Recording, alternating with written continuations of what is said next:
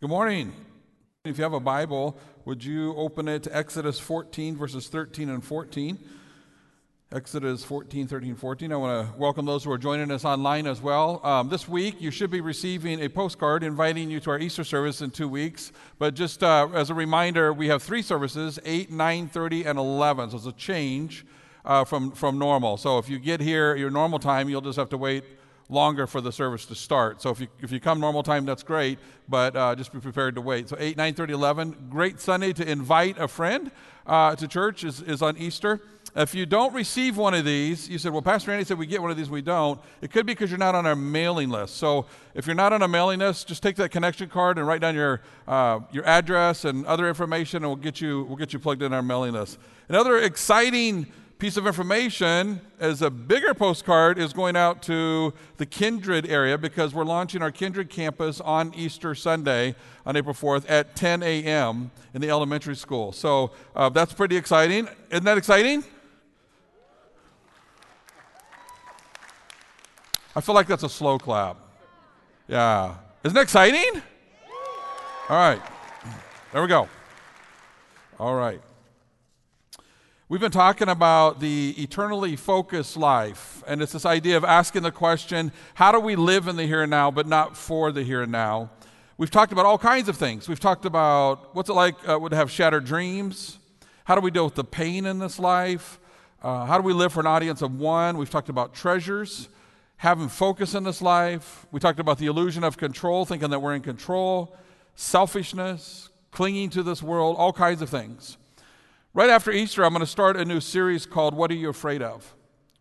And we're going to look at several different fears: the fear of defeat, the fear of disapproval, the fear of diversion, meaning that your plan won't work out, fear of disappointing people, fear of danger, fear of disconnection, meaning the fear of being alone.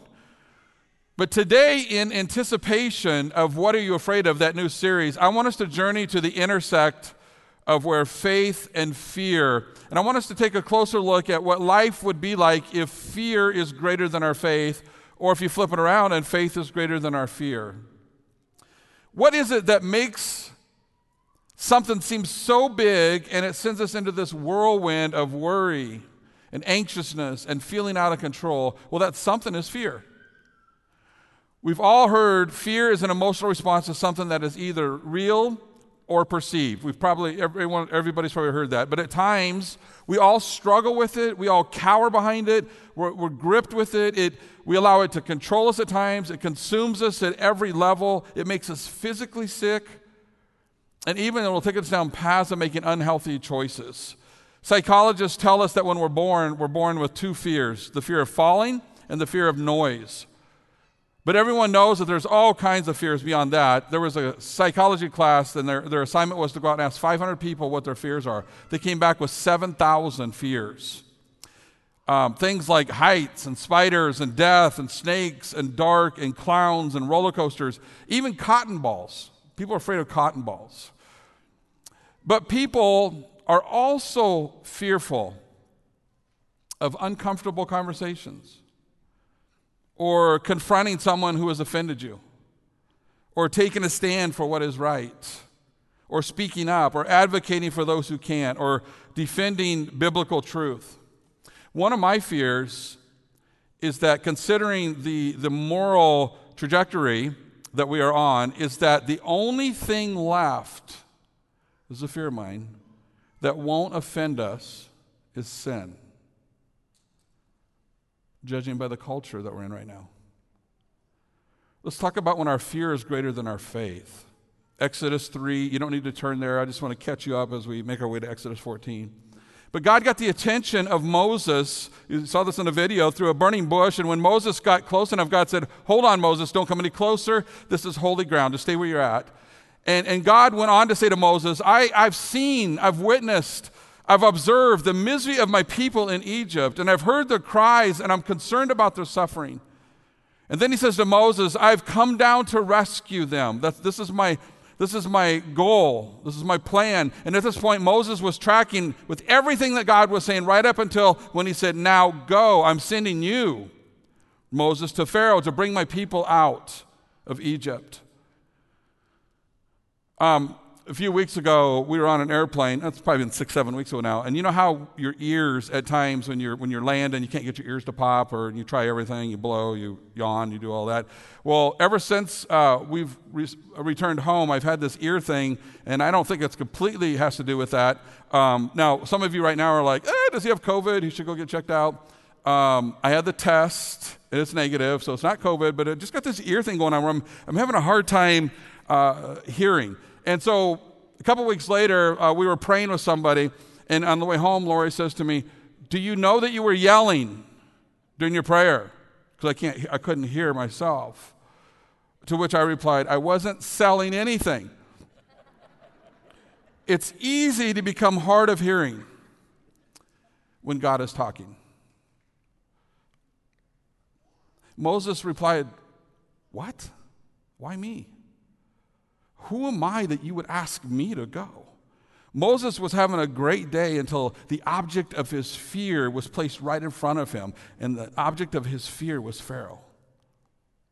And so fear kicked in, and Moses had every excuse in the book as to why his fear needed to be greater than his faith. He said to God, "I'm not good enough. I don't have all the answers.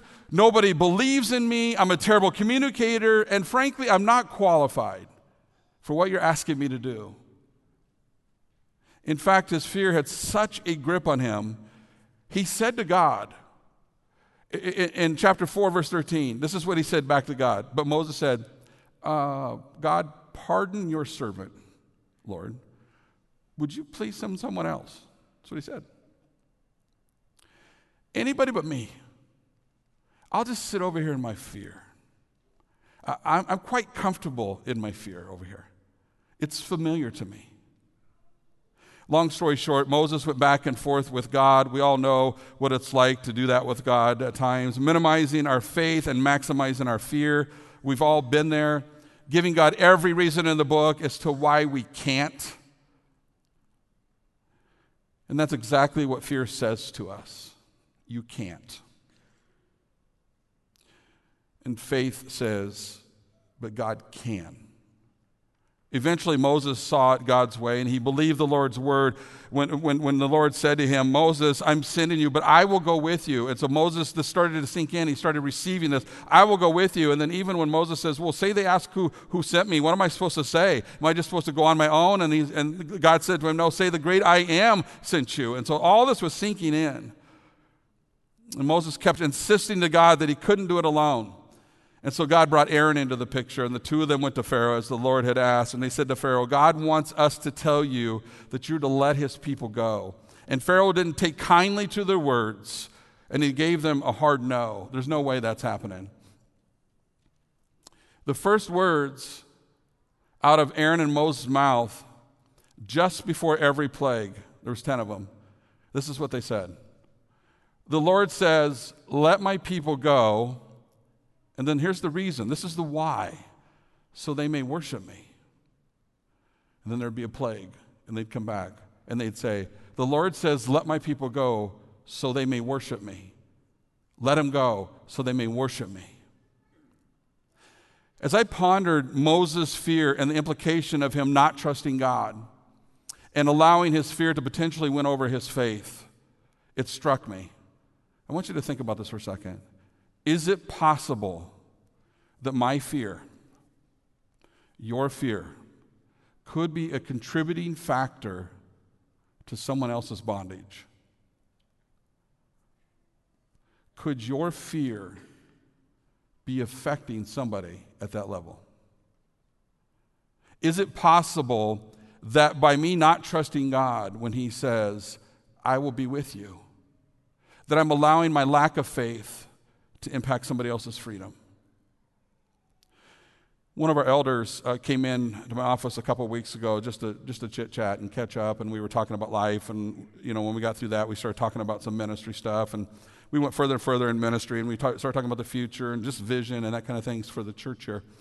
And finally, he asked me the question that I always like to ask other people, and isn't that fun when people turn the table on you, and he said, "So what are you afraid of?" And my immediate response wanted to be, "I'm not afraid of anything." well, then why aren't you doing it? Like, what are you afraid of? And I had to literally stop and think, I'm afraid of something. Like, what is keeping me from doing that? What are you afraid of? What are you afraid of in your relationships?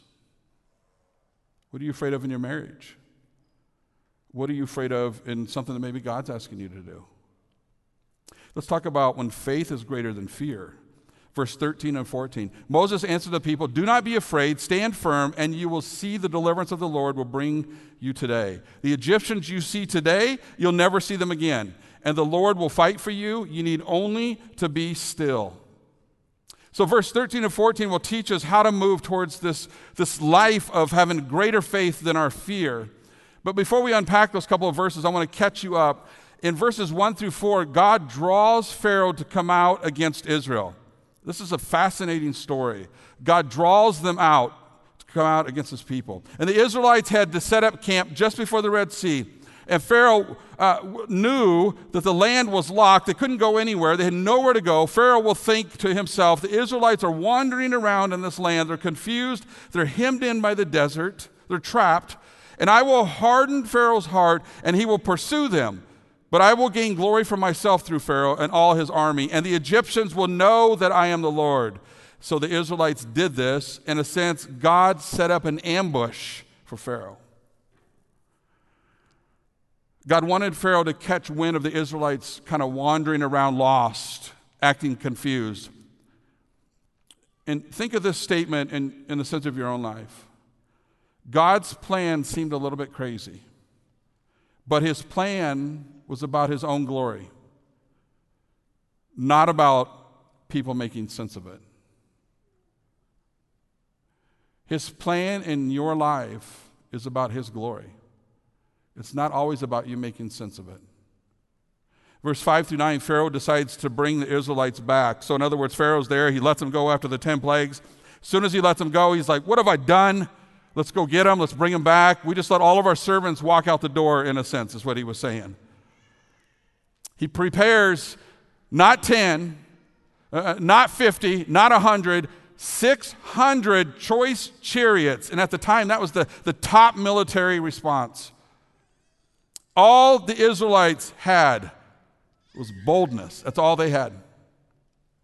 In verse 10 through 12, the Israelites respond with fear. I mean, from their vantage point, this was it. They think, we're done. Pharaoh's army is closing in, and the Red Sea is keeping them from moving forward. Think of it like being trapped on a cul-de-sac. Get that image in your mind for a second. It's like a cul-de-sac. And then remember that they didn't go there on their own. God led them out and put them on the cul-de-sac. What did they do? What they do when they're in this cul-de-sac and they're looking around, they're like, well, the sea is in front of us, the desert's over here, and the Egyptians are coming after us. We are trapped. So what do they do in that moment? They cried out to the Lord. But immediately after that, they started blaming Moses. Like, why in the world would you bring us out here? It'd been better to be a servant than to come out in the desert and die. And then we come into verse 13 and 14. We're talking about moving to a position in life where faith is greater than fear. I'm going to give you 3 hows. How do we do that? How do we live where our faith in life is greater than our fear? The first one is to stand firm in what you know to be true.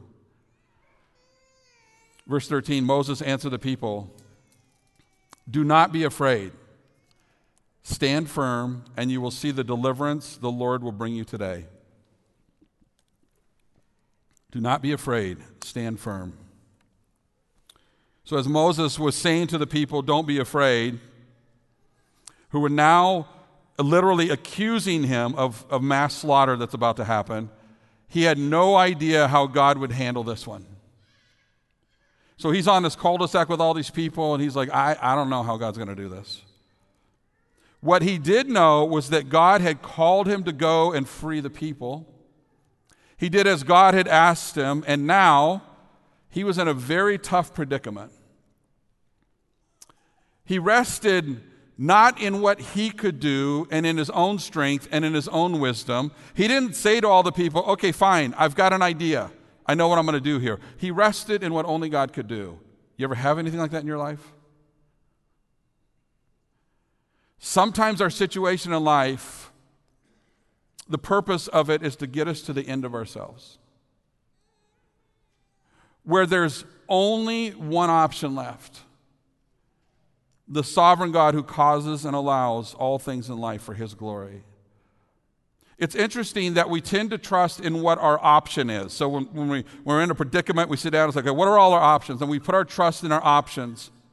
And we also put our trust in where we believe our help will come from. And usually, we believe that our option and where our help will come from is self. And so we place trust in self. And guess what causes fear? Trust in self.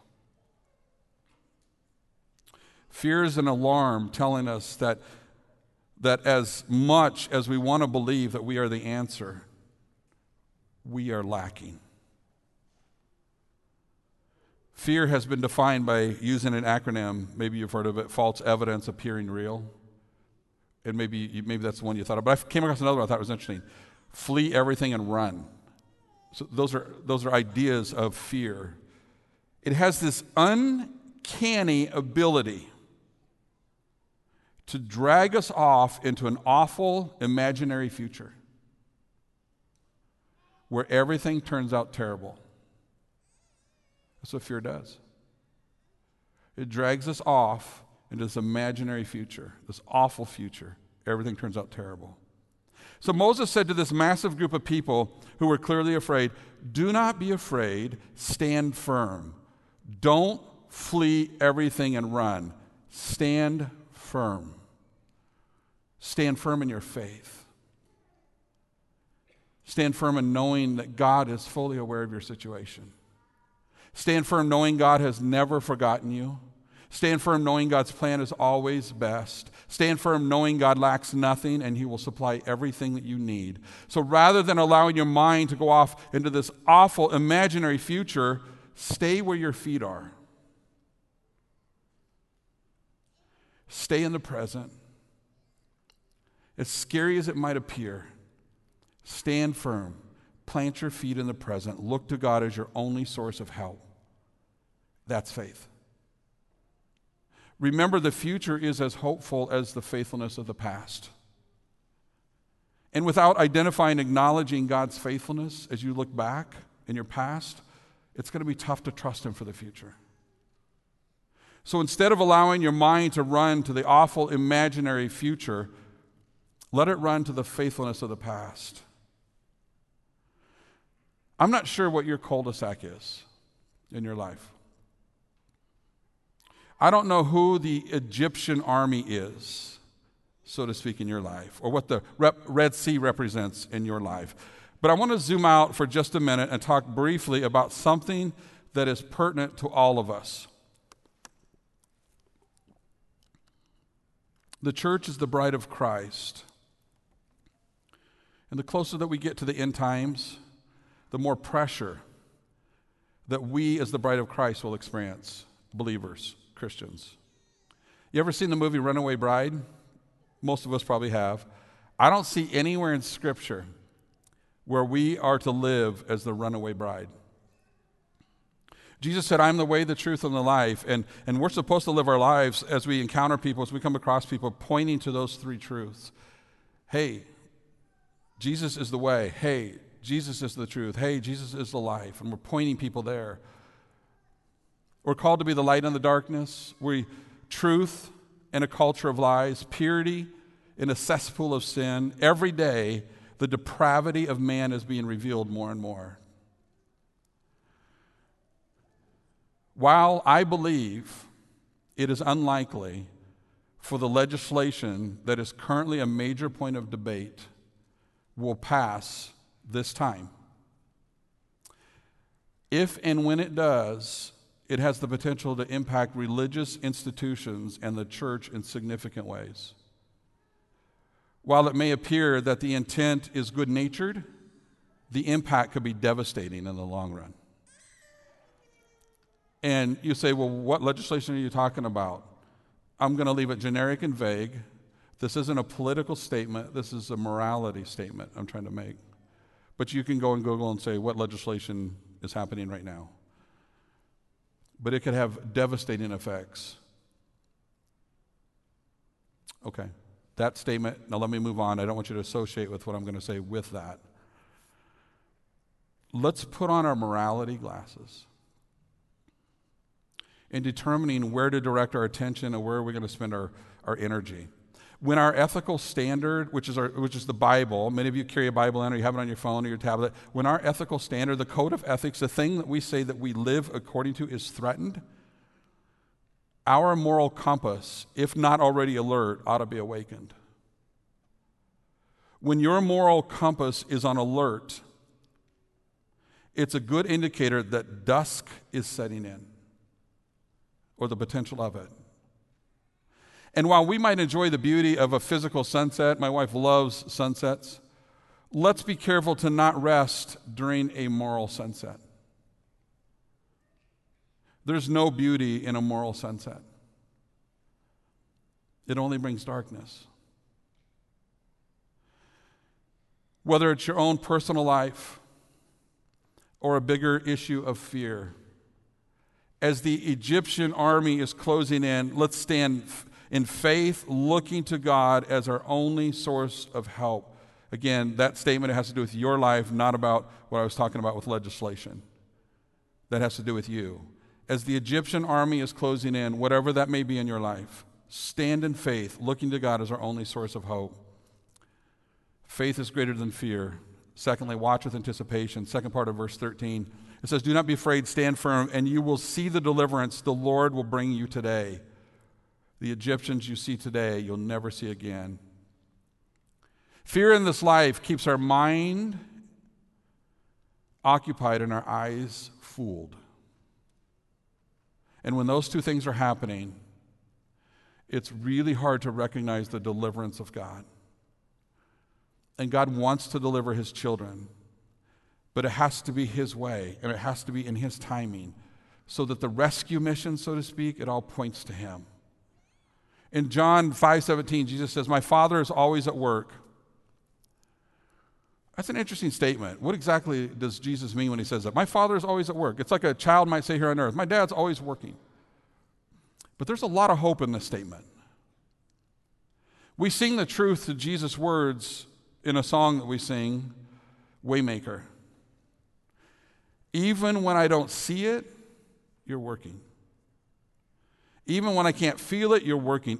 You never stop. You never stop working. You never stop. You never stop working. Allow the truth of Jesus' words to teach us, to expand our understanding of God's involvement in our lives and in this church. He is always up to something in your life. Always up to something. He never stops being up to something. He never quits. He never gives up. He never stops. He's always at work. Right now, in this moment, he is drawing people to himself for salvation. Maybe in this room. Maybe people joining us online. But that's how salvation works. The Holy Spirit draws people.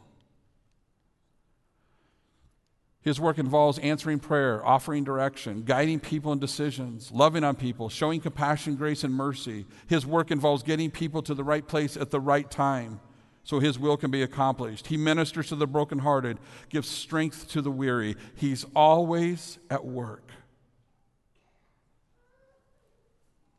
He's always at work in the church. May we come together as one, anticipating what God is going to do in and through us. Let's don't miss it. Let's don't miss it. Last week, Lori and I received a phone call from Harv and Leanne Bloomquist. Some of you were like, oh, I know that name.